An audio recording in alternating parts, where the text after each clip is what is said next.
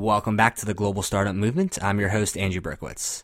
What a crazy week it's been on my end. Unfortunately, I had some visa issues that seems are all resolved now, so I lost a week in Nigeria, but I am hopping on a flight tomorrow evening to head to Lagos for the Africa FinTech Summit.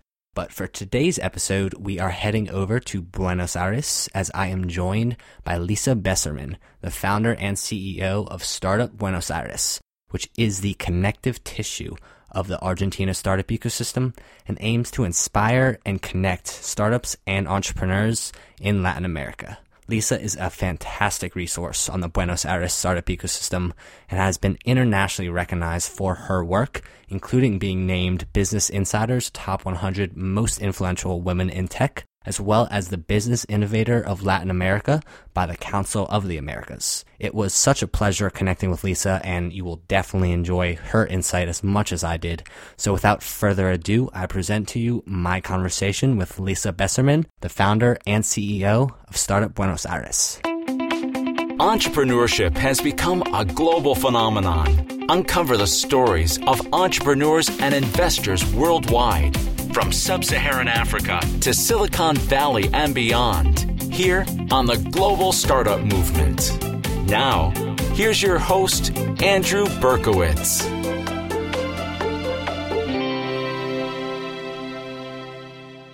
So Lisa, it's great to have you on. I would love to start this off with just a little bit about you and the story behind the founding of Startup Buenos Aires. Sure. Thanks for having me, Andrew. I'm excited to be here. So just a little background about Startup Buenos Aires. I'm originally from New York City, and I was running the operations for a tech firm in New York. Our team was distributed between San Francisco, Silicon Valley, and Russia. And I was working with the COO in the New York office, and my lease was up in my overpriced Manhattan apartment, and winter was coming. For those Game of Thrones fans, winter was coming, and I wanted to get out of New York to try something new, and I always loved to travel, I love adventure, and so I thought it would be great if I could request to work remotely for a short amount of time just to escape that New York winter, save some money on rent.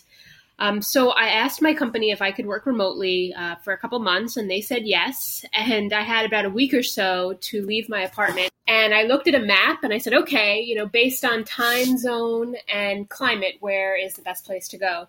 And so I narrowed it down to Central and South America. And, I heard great things about Buenos Aires. I heard great things about Argentina. I didn't speak a word of Spanish, didn't know anybody in the country, but I thought it was going to be, a little working adventure. And so I decided to go down to Buenos Aires with a suitcase and a laptop. And then I was just going to take it from there. And so I got down there. And I thought the best way to meet people would be to get involved in the local startup community, because I was pretty active in the New York startup scene at the time. And so I started to research and tried to find this startup community, knowing that there was, this great entrepreneurial talent and tech talent in Argentina. But I was surprised to learn a few things in my research. One, there really was no startup community, which was strange because, number two, there were more entrepreneurs than I had ever met in my entire life in such a small city. And three, regardless of these entrepreneurs and these startups, regardless of their stages of development, they all lacked resources and a support system.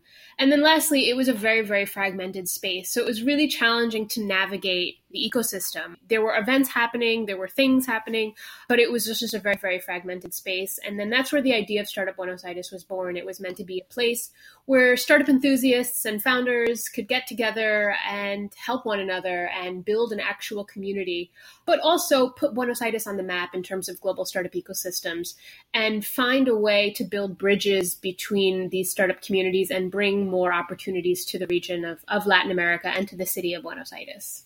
So one thing that's been super fascinating to me when it comes to the successful startup community building organizations, it's been interesting to me to hear how the founder of it goes about actually monetizing it and turning it into a business. Mm-hmm. And so I would love to hear a little bit about your story of going through that process. Sure.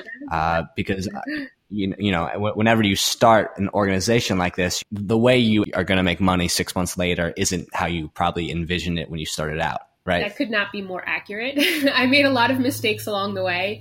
And one of the biggest mistakes I learned very quickly was, if you're going to start a business, make sure you have a business model. I think, the idea of Startup Buenos Aires, it wasn't meant to be a business at first. It was really just an altruistic vision and mission. I never expected it to grow as quickly as it grew, and I never expected to leave my job or my salary and build a business and a company out of it. It was really just meant to be a side project. And but once the organization started to get some traction, and once it started to grow and make an impact, that's when I recognized, wow, like this could be something very impactful for the city and for the region. And then that's when I made the very tough decision to leave my job, to resign, and then stay on full time and invest my life savings into building this. So at first, I was extremely naive. I'm what I would call an accidental entrepreneur. I never intended on being an entrepreneur. I never had aspirations of being one, but I saw a problem and was crazy enough to think I had the solution. And in that process, I accidentally became an entrepreneur. And, when I started the organization and when I realized we had to grow, I thought the best way for this organization to scale would be through corporate sponsorships, because in New York, I saw these types of community organizations getting sponsorship from big banks, from Google, from Facebook, and other organizations that, liked the idea of working with this really strong target community of technologists and entrepreneurs and startups. So I thought very naively that we could survive off of corporate sponsorships. But one thing I didn't recognize is that the corporate sponsorship structure is incredibly different in Latin America, and there's just not as much money to go around, if any. So, the first few months were really tough because we kept on getting told no. Everybody loved what we were doing, and these large companies and corporations and multinationals that are worth billions of dollars, they couldn't sponsor us. They would give us, snacks or a space to have an event, but they weren't able to financially support us or sponsor us. And that was really tough. And that was, one of the crossroads me and my team came to, and we're like, all right, like this business model isn't working. What can we do? And so our team was split, and quite a few people on the team suggested we start charging for events and for, the resources we're providing and the tools. Because at this point, we did start to gain some traction, and we started to add a lot of value to the community in terms of events and initiatives. And I was really against that because it really went against the entire mission. The reason we started this and the vision behind Startup Buenos Aires was really to create an organization and provide opportunities and resources to the community that didn't have any and that didn't have access to them. So to charge them for it kind of went against everything that I believed in. So, I refused that. And we were really stuck. And there was a time where we had very little runway left, and we didn't know if we were going to be able to survive because we just couldn't think of a viable business model. And then kind of like fatefully one day, we received an email from a startup in San Francisco, and they said, hey, we found you guys. We heard Argentina has incredible dev talent. We're looking to build a mobile app. It's too expensive in the US. Can you connect us with a dev agency or some developers that can help us out? And so we did. And then, that's when we realized, wow, like Argentina is home to some of the greatest tech talent in the world, specifically in software development. And the cost of labor is so much, lower than it is or would be in the US. Why don't we create this outsourcing or offshoring hub where we, vet and find, dev agencies and various development talent, and then connect them with startups or companies in the US who are either looking to, have an augmented staff solution and offshore an entire IT team, or build tech projects and software development projects. And then we'll serve as the middlemen and, facilitate that relationship and do all the vetting and ensure that the relationship goes smoothly. And then in this way, we're opening doors from, the local vendors that want access to these U.S. clients. And we're also providing the U.S. clients with a really fantastic and cost-effective solution. And that's where our business model was born. So we have, for the past 4 years, been surviving off of, offshoring talent. And within the past 4 years that we created this business model, we've brought about $3 million into the city of Buenos Aires for these development agencies and local partners. So it's really helped transform, not only the local ecosystem, but create jobs and, help companies scale beyond their means. I really love that, because us in the startup ecosystem world, we always look to venture capital in a particular ecosystem as like the measure of a healthy ecosystem. I've learned that it's not a very good measure stick, even though, it's one of the only ones we can point to because startups are private companies. But what you're doing is you're providing real jobs and opportunities locally. And, I think it's something that should be talked about more, where, agency models and, SMEs, and they're also a big and important part of an ecosystem. And so it's great that your organization is not only sustainable, but is also helping those agency models and helping them thrive in country. Now, Argentina in itself isn't really the biggest market, at least compared to Brazil. So within the startup community, what stage would you say that a company in Argentina can no longer focus on just the domestic market and has to expand into Brazil or another larger country within Latin America? Well, that's a great question. I think working with the amount of startups we've worked with and entrepreneurs, it's pretty evident that once startups, create their businesses in Argentina, they have global ambitions from day one. They recognize that the Argentina market, it just isn't big enough to sustain, true scalability. And so when they develop their companies, they do so in a way that is global from the very start.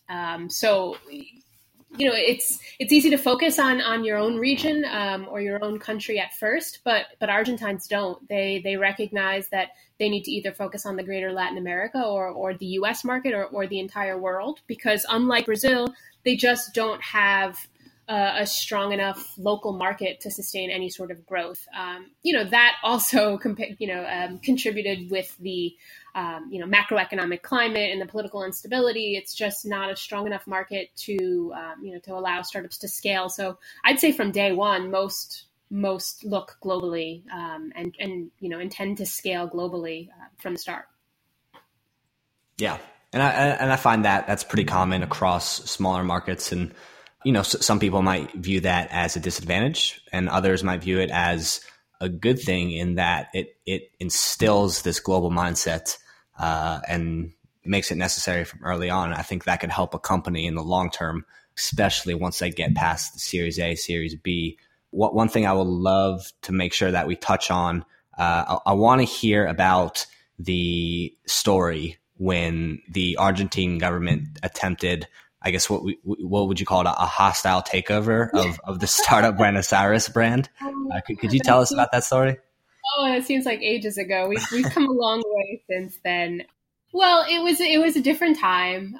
It was a different administration, and I don't want to get too much into it because our relationship has changed drastically with the government, and we're working very closely with them, and they recognize that we were here to stay. And I think once they recognized that we weren't going anywhere and that we were more than just a gringa's side project, they wanted to work with us, and they realized there was strength in numbers and that there was value to what we were doing, and they recognized that, and they wanted to be a part of that. So we've definitely learned to work together. And, at the time, there was a different administration, as I said, and now Macri, who was at the time mayor, is now president, and he recognizes that it is entrepreneurship that can save and will save Argentina. And so organizations like Startup Buenos Aires are more important now than ever. And so now they're a very good partner and friend of ours. But at the time, I think, it was, they saw what we were doing and they saw the value, but they wanted to run it themselves. And it was, I try not to talk about it too much because so much has changed since then. And we have, a very strong working relationship with the government, and we really appreciate what they are doing now for entrepreneurs in the city. They have just these incredible educational programs, incredible investment opportunities. And they're really putting a lot of investment and resources into building this entrepreneurial city out of Buenos Aires, recognizing the talent they have, and also recognizing the partnerships that they can create. So we're very fortunate to have, made a complete 180 in terms of how that relationship went or started, and then how it is now. So right, and yeah, so I should have caveated that with the fact that in the research that I did, it seems like over the past, we'll say 4 years, the government has seemed to be very liberal in their policies, and they've been supportive vocally in the media about supporting the startup scene. Absolutely. They've also, created policies that open Argentina to the global capital markets and helped with import-export taxes, created these new laws, make it a lot easier to start a company, to register your company, create funding programs like Incubate, which is similar to Startup Chile, where they provide equity-free funding, Prende BA, which is an educational series for entrepreneurs. So they're really doing just incredible things to really fuse and support the local startup community. So, it's not just saying that they support it, it's that they're really doing a lot of really fantastic initiatives to help it grow and enable it to become, the world power that it could become, that it should become because of the talent that exists here. So I would love to hear your thoughts on just the good and the bad of those equity-free grant programs. It seems like they're pretty popular within the South American countries. I understand how they'd be effective in attracting a lot of international companies and establishing a local culture and a community. I mean, maybe the direct ROI isn't necessarily the right metric to look at in terms of the effectiveness of the programs. But I'd love to hear your thoughts just on how you've seen those equity-free grant programs across the continent going. Yeah, well, I mean, I think Latin America as a region is really ripe for the picking in terms of investment, in terms of human capital. And I think that it's going to be the next major player in terms of, startup success stories. And, specifically Argentina as well, when you think of unicorns coming out of the region of Latin America, most of them, I think 5 out of 9 come from Argentina. So the talent is there and the human capital is there. Unfortunately, the financial capital isn't. So what happens, on a very regular basis all across Latin America is startups scale and founders scale as much as they possibly can with their, small amounts of funding, like seed or pre-seed or even Series A. But once it becomes time for them to raise some serious funds, they wind up leaving and they go to places like Silicon Valley or New York or London or Berlin, as a way to raise follow-on capital and raise much larger checks. So that's created this exportation of talent that's really tough. So, these programs, while they're not writing huge checks, they are creating seed funding, which a lot of startups need to start their businesses or to scale their businesses to get to that next level. So, not only are they providing this equity-free funding that does not dilute the ownership for these founders, but it also creates a community and it creates an education.